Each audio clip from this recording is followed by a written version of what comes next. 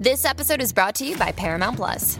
Get in, loser! Mean Girls is now streaming on Paramount Plus. Join Katie Heron as she meets the plastics in Tina Fey's new twist on the modern classic. Get ready for more of the rumors, backstabbing, and jokes you loved from the original movie with some fetch surprises. Rated PG-13. Wear pink and head to ParamountPlus.com to try it free. You've worked hard for what you have. Your money, your assets, your 401k, and home. Isn't it all worth protecting? Nearly 1 in 4 consumers have been a victim of identity theft. LifeLock Ultimate Plus helps protect your finances with up to $3 million in reimbursement. LifeLock alerts you to identity threats you might miss. And if your identity is stolen, your dedicated U.S.-based restoration specialist will work to fix it. Let LifeLock help protect what you've worked so hard for. Save 25% off your first year on LifeLock Ultimate Plus at LifeLock.com/aware. Terms apply.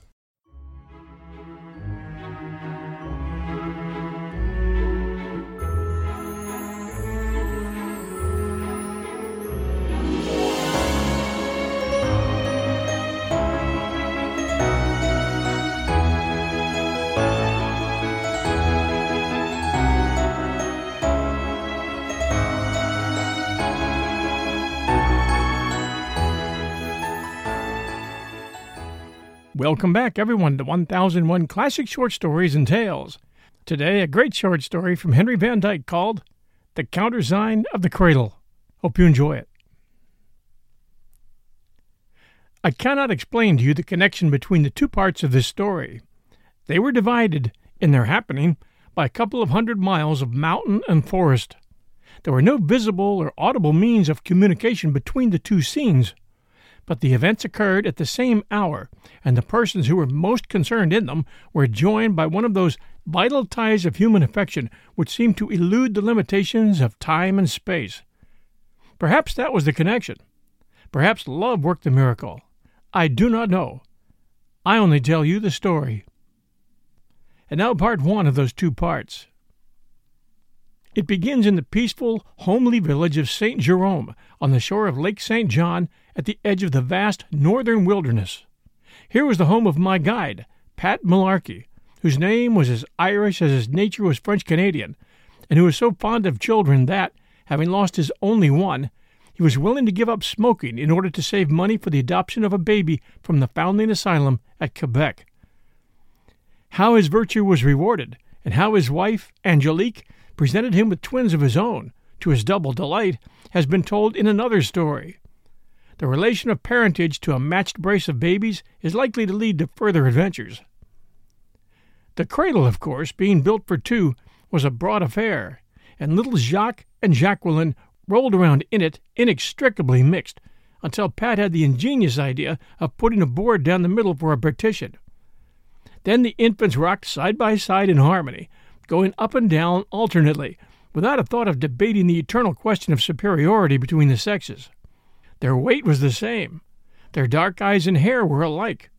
Their voices, whether they wept or cooed, were indistinguishable. Everybody agreed that a finer boy and girl had never been seen in St. Jerome. But nobody except Pat and Angelique could tell them apart as they swung in the cradle, gently rising and falling, in unconscious illustration of the equivalence and balancing of male and female. Angelique, of course, was particularly proud of the boy. As he grew and found his feet and began to wander about the house and the front yard, with a gait in which a funny little swagger was often interrupted by sudden and unpremeditated down-sittings, she was keen to mark all his manly traits. "Regard him, monsieur," she would say to me when I dropped in at the cottage on my way home from camp. "Regard this little brave. Is he not a boy of the finest? What arms! What legs! He walks already like a voyageur, and he does not cry when he falls. He is of a marvelous strength, and of a courage. My faith, you should see him stand up to the big rooster of the neighbor, Pigeot. Come, my little one, my Jacques, my Jimmy, one day you will be able to put your father on his back, is it not?" She laughed, and Pat laughed with her. "That arrives to all fathers," said he, catching the little Jacqueline as she swayed past him and swinging her to his knee. "Sooner or late, the bonhomme has got to give in to his boy, and he is glad of it. But for me, I think it will not be very soon, and meantime, monsieur, cast a good look of the eye upon this girl. Has she not the red cheeks, The white teeth, the curly hair, brown like her mother's. But she will be pretty, I tell you, and clever too, I'm sure of it. She can bake the bread and sew and keep the house clean. She can read and sing in the church and drive the boys crazy. Hein, my pretty one, what a comfort to the old bonhomme." "He goes fast," laughed Angelique. "He talks already as if she were in long dresses with her hair done up. Without doubt, Monsieur amuses himself to hear such talk about two infants." But the thing that amused me most was the beginning to talk of the twins themselves. It was natural that the mother and father should speak to me in their quaint French patois, and the practice of many summers had made me able to get along with it fairly well. But that these scraps of humanity should begin their adventures in language with French, and such French, old-fashioned as a Breton song, always seemed to me surprising and wonderfully smart. I could not get over the foolish impression that it was extraordinary. There is something magical about the sound of a baby voice babbling a tongue that is strange to you. It sets you thinking about the primary difficulties in the way of human intercourse, and wondering just how it was that people began to talk to each other. Long before the twins outgrew their French baby talk, the famous cradle was too small to hold their sturdy bodies, and they were promoted to a trundle bed on the floor. The cradle was an awkward bit of furniture in such a little house, and Angelique was for giving it away or breaking it up for kindling wood. "But no," said Pat, "we have plenty of wood for kindling in this country without burning the cradle. Besides, this wood means more to us than any old tree. It has rocked our hopes. Let us put it in the corner of the kitchen. Come, perhaps we may find a use for it. Who knows?" "Go along," said Angelique, giving him a friendly box on the ear. "You old joker, off with you. Vieux Bavasseur, put the cradle where you like." So there it stood, in the corner beside the stove, on the night of my story. Pat had gone down to Quebec on the 1st of June, 3 days ahead of time, to meet me there and help in packing the goods for a long trip up the Parabanca River. Angelique was sleeping the sleep of the innocent and the just in the bedroom, with the twins in their trundle bed beside her, and the door to the kitchen half open. What it was that waked her she did not know. Perhaps a bad dream, for Pat had given her a bit of trouble that spring, with a sudden inclination for drinking and carousing, and she was uneasy about his long absence. A man in the middle years sometimes has a bit of folly, and a woman worries about him without knowing exactly why. At all events, Angelique came wide awake in the night with a sense of fear in her heart, as if she had just heard something terrible about her husband which she could not remember. She listened to the breathing of the twins in the darkness. It was soft and steady as the falling of tiny ripples upon the beach. But presently she was aware of a louder sound in the kitchen. It was regular and even, like the ticking of a clock. There was a roll and a creak in it, as if somebody was sitting in the rocking chair and balancing back and forth. She slipped out of bed and opened the door a little wider. There was a faint streak of moonlight slanting through the kitchen window, and she could see the tall back of the chair with its red and white tidy, vacant and motionless. In the corner was the cradle, with the children's clothes hanging over the head of it, and their 2 ragged dolls tucked away within. It was rocking evenly and slowly, as if moved by some unseen force. Her eyes followed the ray of the moon. On the rocker of the cradle she saw a man's foot with the turned-up toe of a botte sauvage. It seemed as if the smoke of a familiar pipe was in the room. She heard her husband's voice, softly humming, "Petite rosière de la haute montagne, je viens finir et cette campagne." "Ah, Pat, mon ami, what is it? How camest thou here?" As she spoke, the cradle ceased rocking. The moon ray faded on the bare floor. The room went silent. She fell upon her knees, sobbing. "My God, I've seen his double, his ghost. My man is dead." We'll return with part 2 right after these sponsor messages. Hi, everyone. The holiday season is upon us, and I'll be glued to the telly for BritBox on many a night.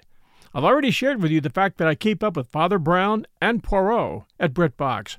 I also check out their new stuff, like the new series Archie, which tells the story of Archie Leach, otherwise known to millions of filmgoers as Cary Grant. This story comes from his daughter Jennifer Grant, and ex-wife Diane Cannon. It's a series. The performance of Jason Isaacs, who plays Cary Grant, is top-notch. I highly recommend it. You can only find it on my favorite TV, BritBox. Sign up to BritBox today to stream Archie and other fan favorites today from any device. I have a special limited-time offer for my U.S. and Canadian listeners. Get 50% off your first month when you sign up for a monthly plan, but only if you go to BritBox.com and use my promo code 1001stories at checkout. Don't wait. Get 50% off your first month. Just use promo code 1001stories at BritBox.com. Try it. You'll like it. O'Reilly! You need parts? O'Reilly Auto Parts has parts. Need them fast? We've got fast. No matter what you need, we have thousands of professional parts people doing their part to make sure you have it. Product availability. Just one part that makes O'Reilly stand apart. The professional parts people. O'Reilly Auto Parts. And now part 2 of the countersign of the cradle. In the steep street of Quebec, which is called Side of the Mountain, there is a great descending curve, and from this curve, at the right, there drops a breakneck flight of steps, leading by the shortest way to the lower town. As I came down these steps, after dining comfortably at the Chateau Frontenac, on the same night when Angelique was sleeping alone beside the twins in the little house of Saint Jerome, I was aware of a merry fracas below me in the narrow lane called Under the Fort. The gas lamps glimmered yellow in the gulf. The old stone houses almost touched their gray foreheads across the roadway, and in the cleft between them a dozen roistering companions, men and girls, were shouting, laughing, swearing, quarreling, pushing this way and that, like the waves on a turbulent eddy of the river before it decides which direction to follow. In the center of the noisy group was a big fellow with a black mustache. "I tell you, my boys," he cried, "we go to the Rue Champlain, to the Moulin Gris of the old Trudel. There's good stuff to drink there. We'll make a night of it. My monsieur comes to seek me, but he will not find me until tomorrow. Shut your mouth, you, Louis. What do we care for the police? Come, Suzanne, marchons." And then he broke out into a song. Even through its too evident disguise in liquor, I knew the voice of my errant Pat. Would it be wise to accost him at such a moment, in such company? The streets of the lower town were none too peaceful after dark.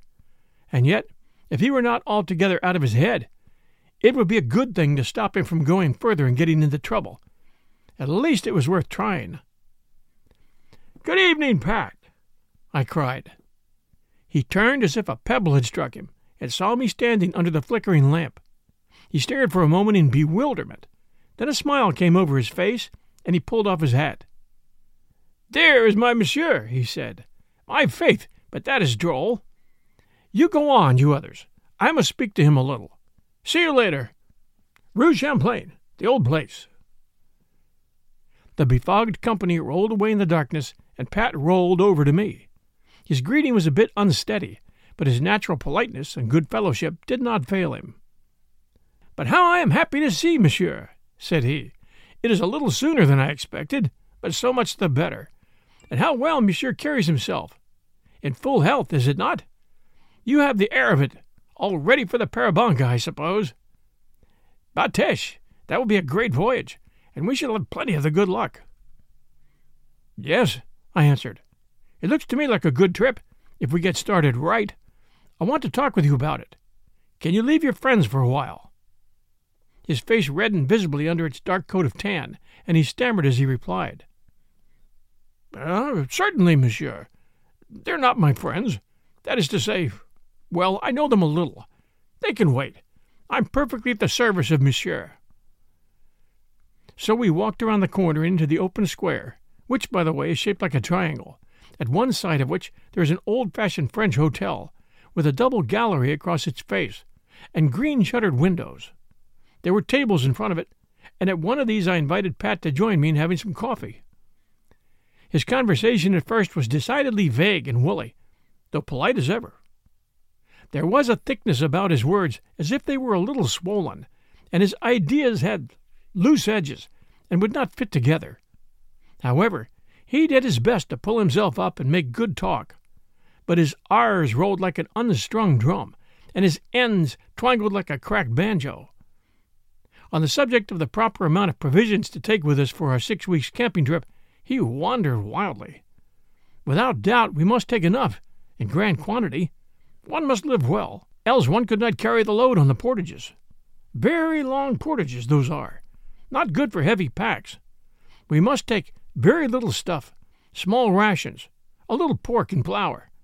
We can get plenty to eat with our guns and Monsieur's rod. A splendid country for sport, and those little fishes in tin boxes which Monsieur loves so well. For sure, we'll take plenty of them. It was impossible to get anything definite out of him in regard to the outfit of the camp, and I knew it beforehand, but I wanted to keep him talking while the coffee got in its good work, and I knew that his courtesy would not let him break away while I was asking questions. By the time I had poured him the second cup of the black brain clearer, he was distinctly more steady. His laugh was quieter, and his eyes grew more thoughtful. "And the bread," said I. "We must carry 2 or 3 loaves of good, habitant bread, just for the first week out. I can't do without that.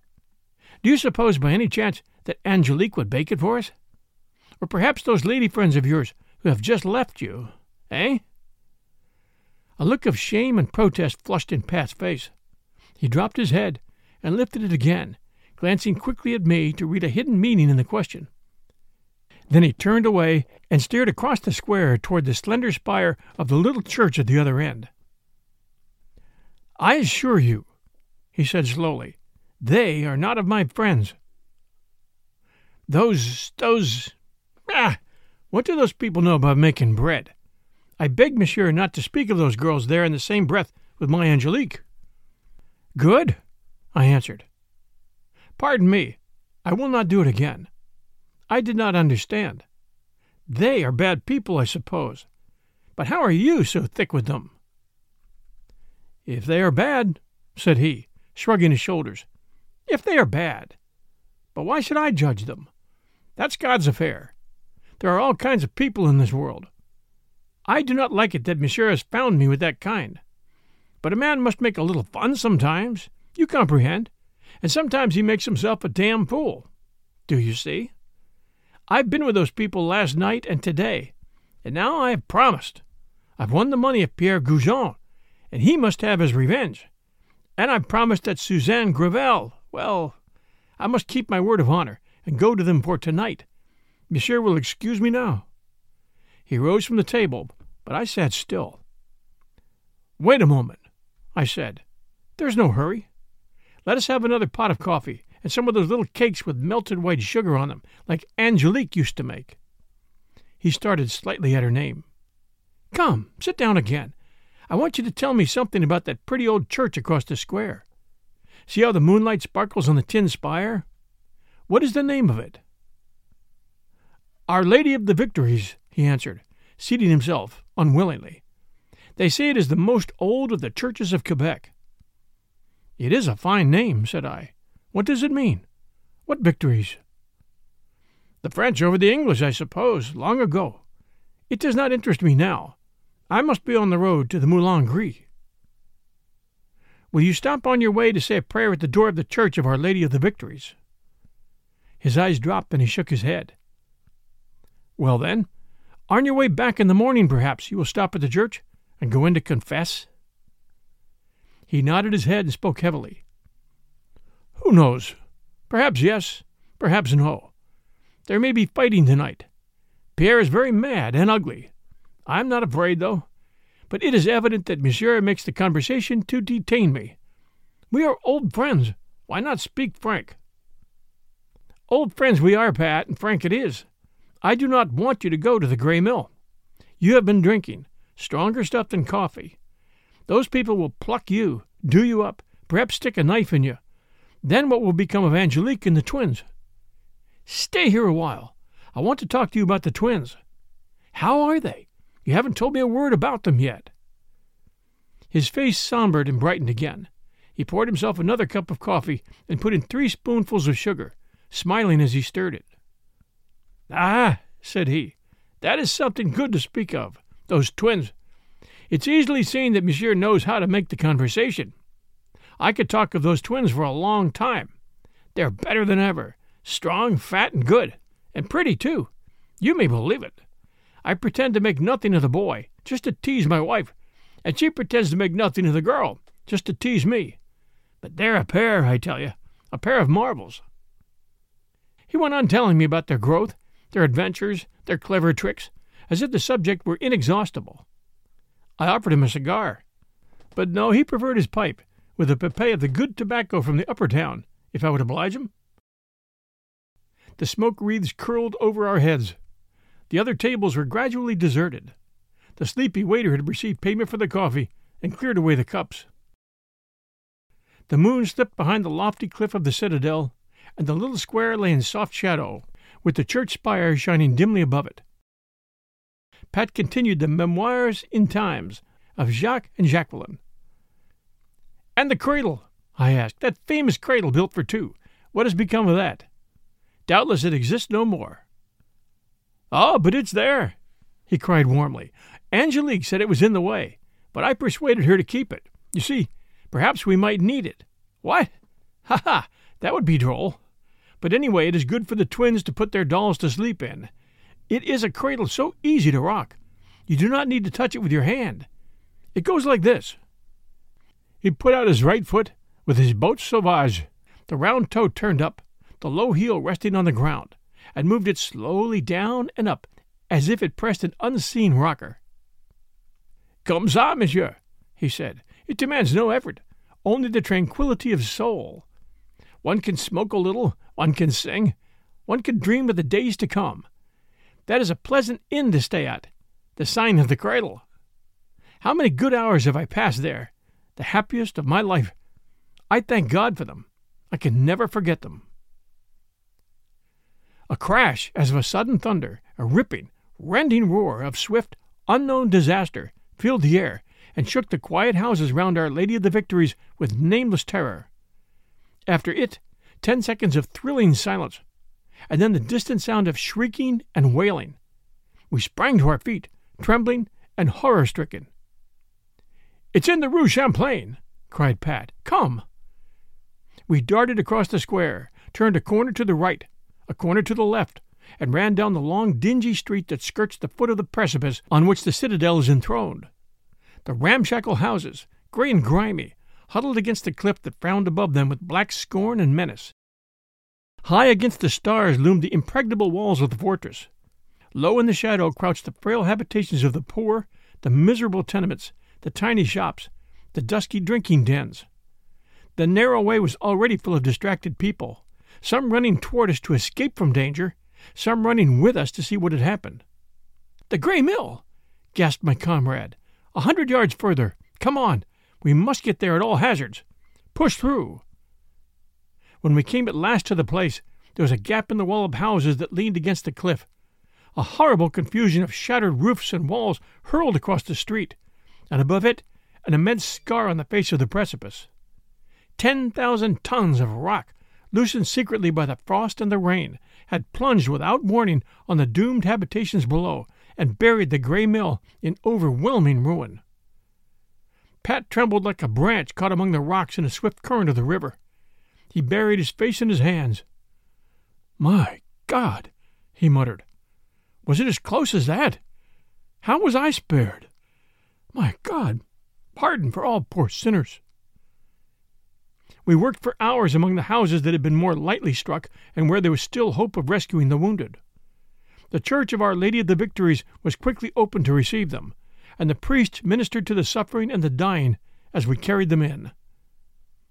As the pale dawn crept through the narrow windows, I saw Pat rise from his knees at the altar and come down the aisle to stand with me in the doorway. "Well," said I, "it's all over, and here we are in the church this morning after all." "Yes," he answered, "it is the best place. It is where we all need to come. I've given my money to the priest. It wasn't mine. I've left it all for prayers to be said for the poor souls of those friends of mine."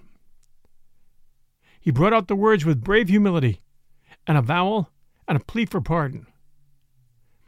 "We must send a telegram," I said, putting my hand on his shoulder. "Angelique will be frightened if she hears of this. We must ease her conscience. How will this do? Safe and well, coming home tomorrow to you and twins.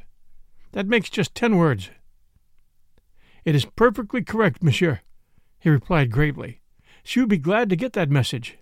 But if it would not cost too much, only a few words more, I should like to put in something to say, 'God bless you, and forgive me.'" Thus ends The Countersign of the Cradle, a great story by Henry Van Dyke. Hope you enjoyed it. We always enjoy reviews, so if you enjoy our stories here at 1001 Classic Short Stories and Tales, please do send us a kind review, and please do tell a friend about us. We appreciate that very much. Until our next episode, stay safe, everyone, and we'll be back soon.